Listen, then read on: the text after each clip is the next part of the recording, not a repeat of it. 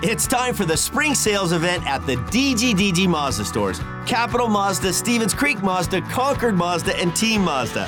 Hey, it's Shondell Grand. And right now, we've got a huge selection of brand new Mazdas with exciting spring incentives across our entire lineup.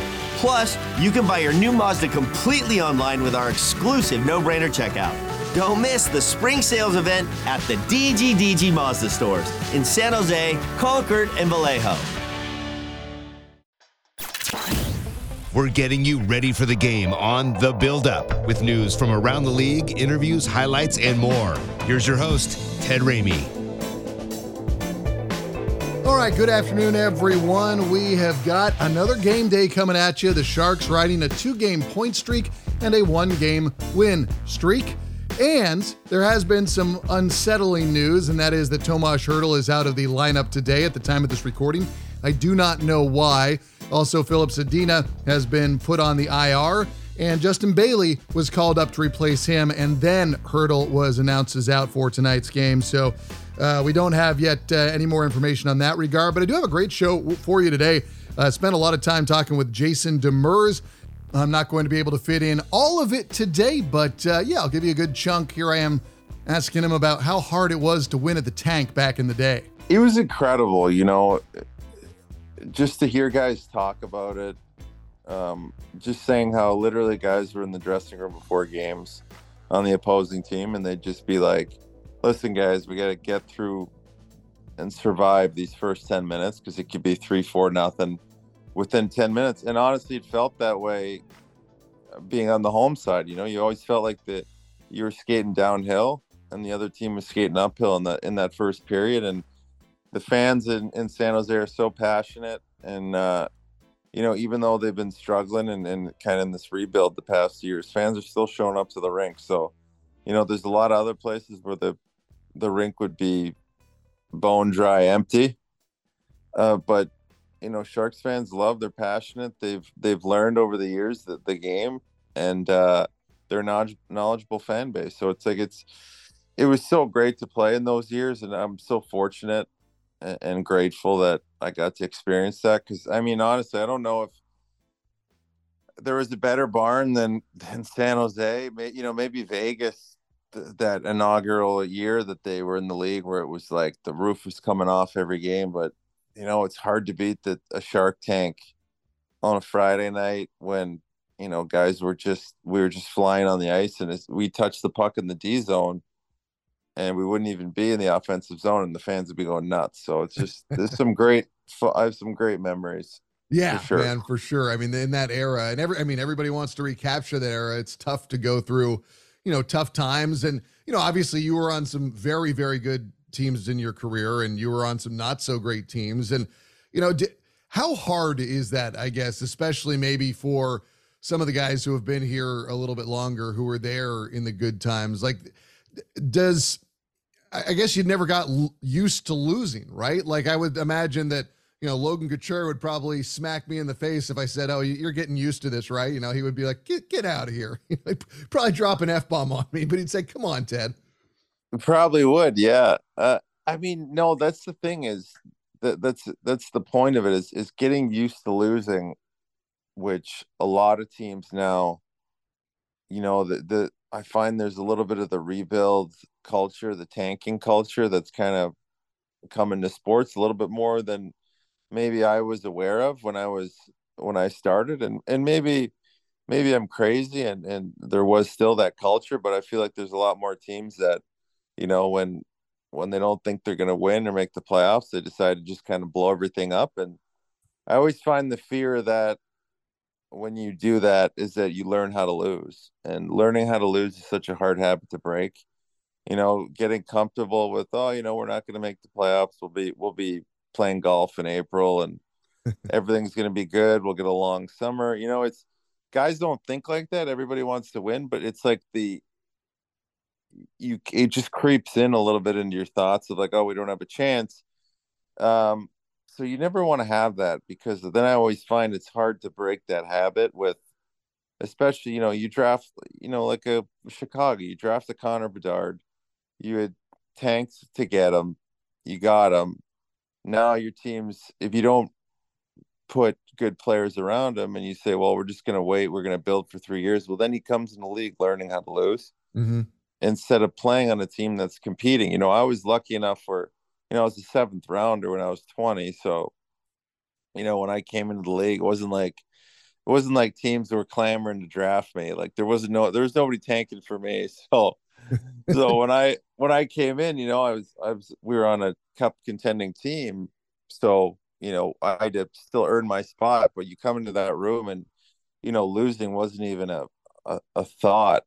And losing was like, we'd lose two in a row, and it was like you couldn't say a word, you couldn't say boo around the rink the next day, because guys were on a hair trigger, and they'd jump down your throat if you laughed or smiled. So, and it wasn't, it's not, it was some crazy drill sergeant-esque atmosphere, but it was close to that. So it's like when you then go on a team that's comfortable losing, and it's like, oh, we'll get it tomorrow. It's like it definitely was a shock for me. I had when I went to Arizona, we had that losing streak, where it was like 11 games, 12 games. I mean, it was hard, like, to come to the rink, and some guys had been there for a couple of years already, and they were kind of like, oh, this is how it goes. And you're like, oh my God, like how can you come to the rink? And then once that you get to 10, 12 games, it's almost like you could feel it. You're like, you have to snap yourself out of it, because you're like, no, I'm here to do a job. I'm here to win. I'm here to play. And that's the difficult thing. So, I think the guys in the Sharks right now, they've done a good job playing hard, especially last night. It's tough to come in every night and be kind of skating uphill and battling against it, but they're fighting. So it's a good thing to see. And I know those, Tomash and Logan in there, and they're going to keep guys accountable, Mark Edouard. So, and that's what you want to see, because you don't want these kids to get comfortable that are in there, for sure. You go back to the start of this month, and obviously the Sharks had the 10-1 loss to Vancouver, the 10-2 loss to the Pens. But since then, they've actually been, halfway decent, 4-5-1. And I know that's not going to light anyone's hair on fire, but, compared to where they were, not winning in those first 12 games of the season versus where they are now a few weeks later, like, I know that, the guys in the locker room probably don't want to hear me say, like, hey, 4-5-1 is an improvement. They've got to all be realistic enough to say, yes, it is improvement. Like, this is a step in the right direction, right? Yeah. And listen, there's coming off of those two 10-1, 10-2, and that's kind of what I was getting at, is it seemed like in those games, guys were kind of like, oh, this is just the kind of year it's going to be. And then, I'm glad that they kind of picked themselves up and said, listen, this isn't acceptable. I know Mike Greer, the GM, went in and gave them a speech, and I'm sure it was it wasn't a positive speech by any accounts, but they took what he said to heart, and they've applied it. So it looks like they're fighting. And because, again, it's a long season, it's 82 games. So if you start mailing it in 10 games in, I mean, you're in for it's going to be long, it's going to be miserable. And as you can ask anybody, like, losing sucks in the league, and nobody goes into playing hockey wanting to lose. They all want to win, and these guys are competitive people. So it's just kind of pulling out that competitiveness, and they've shown it. 4-5-1 is it's not it's not a great record, but it's still, for them, I think it's very good. And listen, there's a lot of teams that are struggling right now in the NHL, and there's maybe like 6 good teams, and the rest have kind of just been a little bit helter skelter. So, I mean, listen, you never know. You keep putting the 500 together, you keep winning as much as you can, and just playing for the fans, playing for the jersey, the Sharks logo, the city, that's something that's important for these guys to remember. And because, again, you're playing for people that are paying their hard-earned money to come watch you play from work, and you get to entertain them and compete and try to win for them, because they're putting their faith in you.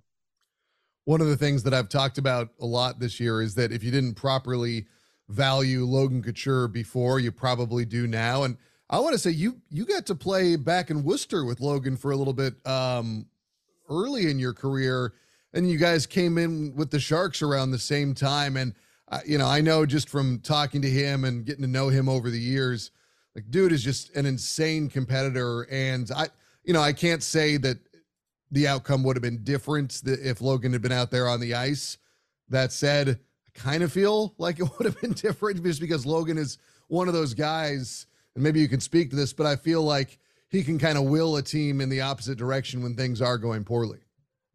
Well, yeah, he's such a great player that's evolved into, great on the defensive end and the offensive end. He'd certainly help the penalty kill and the power play just by being out there. And, he's got that experience. But to your point, what you said, which nails it on the head for Logan, is he's such a competitor, and he does everything. And, unbeknownst to the pain that it's going to cause his body. And he's just one of those guys. He lays it on the line every night, and he's a great player. His will is so crazy to see. And, to watch his evolution from playing with him in Worcester and having those runs in San Jose, and then, thinking I was going to be there my whole career. And then once I left, just always followed him from afar. And it's just great to see what he's done with his career, and the leader that he's become. And I'm sure he's still around the room trying to pump up the guys, and probably just chomping at the bit to get back. So hopefully he heals up and gets back sooner rather than later, because I'm sure they miss him big time. Just as a final one for you, man, 700 games in your career. I'm sure it went by in a flash, but have you taken the time to kind of look back and be like, yeah, like that was a hell of a run I had there? Like, not like you said, teams weren't tanking to get you, but you showed that, not everybody is going to be the consensus number one pick, but you still had quite a career, man. I mean, I know it takes time. I've been working, in sports my entire life, and, for Major League Soccer, for the play-by-play there, I do, their games. And the first year it was Joe Cannon. I don't know if you ever met him when he was in San Jose back in the day, because I know he knew some of you guys.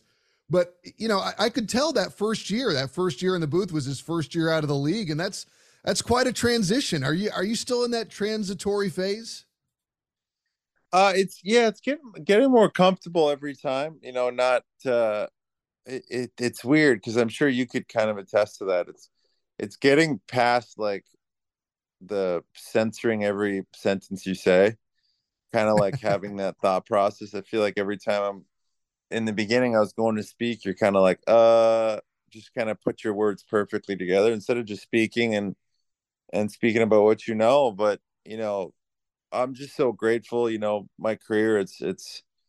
I never thought I would, not that I never thought, I didn't have any plans to get drafted and play in the NHL. San Jose brought me in on a rookie camp, just invited me, and I ended up having a good camp, and they didn't really tell me anything. And I went and played my junior. I was getting ready to go to university and in Montreal and kind of play club hockey. And then it kind of happened. We were watching for a friend, and my name popped up at the end. They called me, and I was like, holy crap, like I'm about to like go to an NHL camp. And then it was like just a whirlwind. I was full year in the AHL, and then I got to play my career, and I was very fortunate to play at some great teams. And listen, I had a landmine of a career where I ran into a lot of landmines. I missed some, but I had an up and down career at times, but I got to see kind of every side of the sport, and I'm grateful for that. And I played in some beautiful places with some great hockey players, in some great organizations. I met some phenomenal people, and the most proud moment of my career is probably was getting the 700th game, and last year as a whole, because I was kind of out of the league. I had back surgery 2.5 years ago, and I didn't think I was ever gonna be able to skate again. I didn't lost kind of feeling in my leg, and I was able to rehab and come back. I was able to go play in the Olympics for Team Canada, which I didn't even think was ever a possibility. And so being able to live out that dream was incredible. And then, getting to, I tell people it's 1%, it's almost impossible to make the NHL, when you're 20, 19, 18, the chances are so slim. But to kind of be out of the league for 2 years and make the NHL again was at 35 was another dream come true. So, I kind of get to say selfishly, I made the NHL twice. And because I think, I was probably, it's very much an out of sight, out of mind league. And once you're gone, and they forget about you quick, and because there's always kids pushing and working so hard to make it.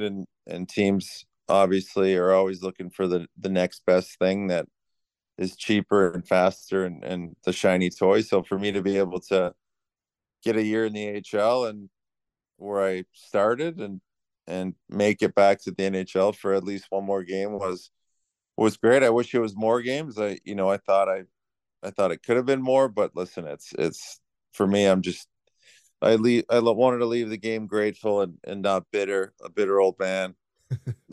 In hockey eyes. So for me, it's just been a smooth transition so far. I'm not a person that could sit still. So as soon as I kind of got home and decided, I stayed in shape and was skating, but I was like kind of feeling out the lines in terms of TV. And, my wife kept pushing me to do it. I was always kind of against it, be like, no, I'm good. I don't need to do it. And, I didn't think I had the personality for it.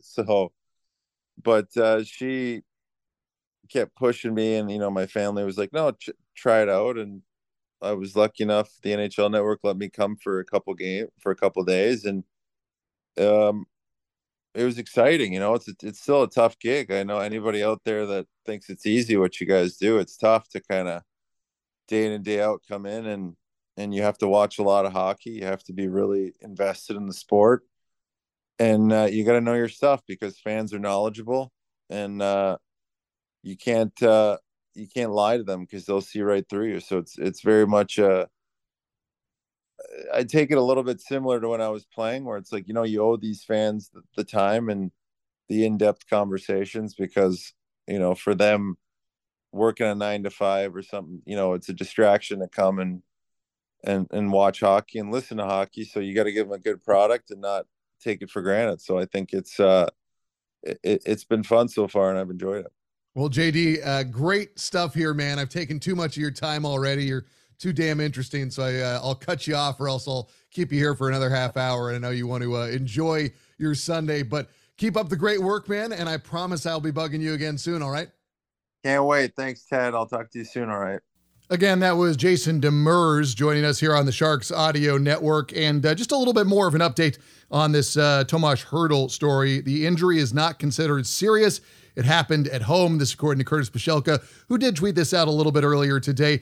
Quinn would not say how the injury occurred. If you want to check that out, go look at Curtis Pashelka on Twitter or X or whatever we're calling it these days. So that does not help the Sharks' offensive issues, which continue to be an ongoing issue, for lack of a better term. But you do get a Justin Bailey to get a chance tonight, and hopefully maybe a guy like Ty Emberson, who just got his first goal the other night as a defenseman, the first defenseman goal of the year for the San Jose Sharks.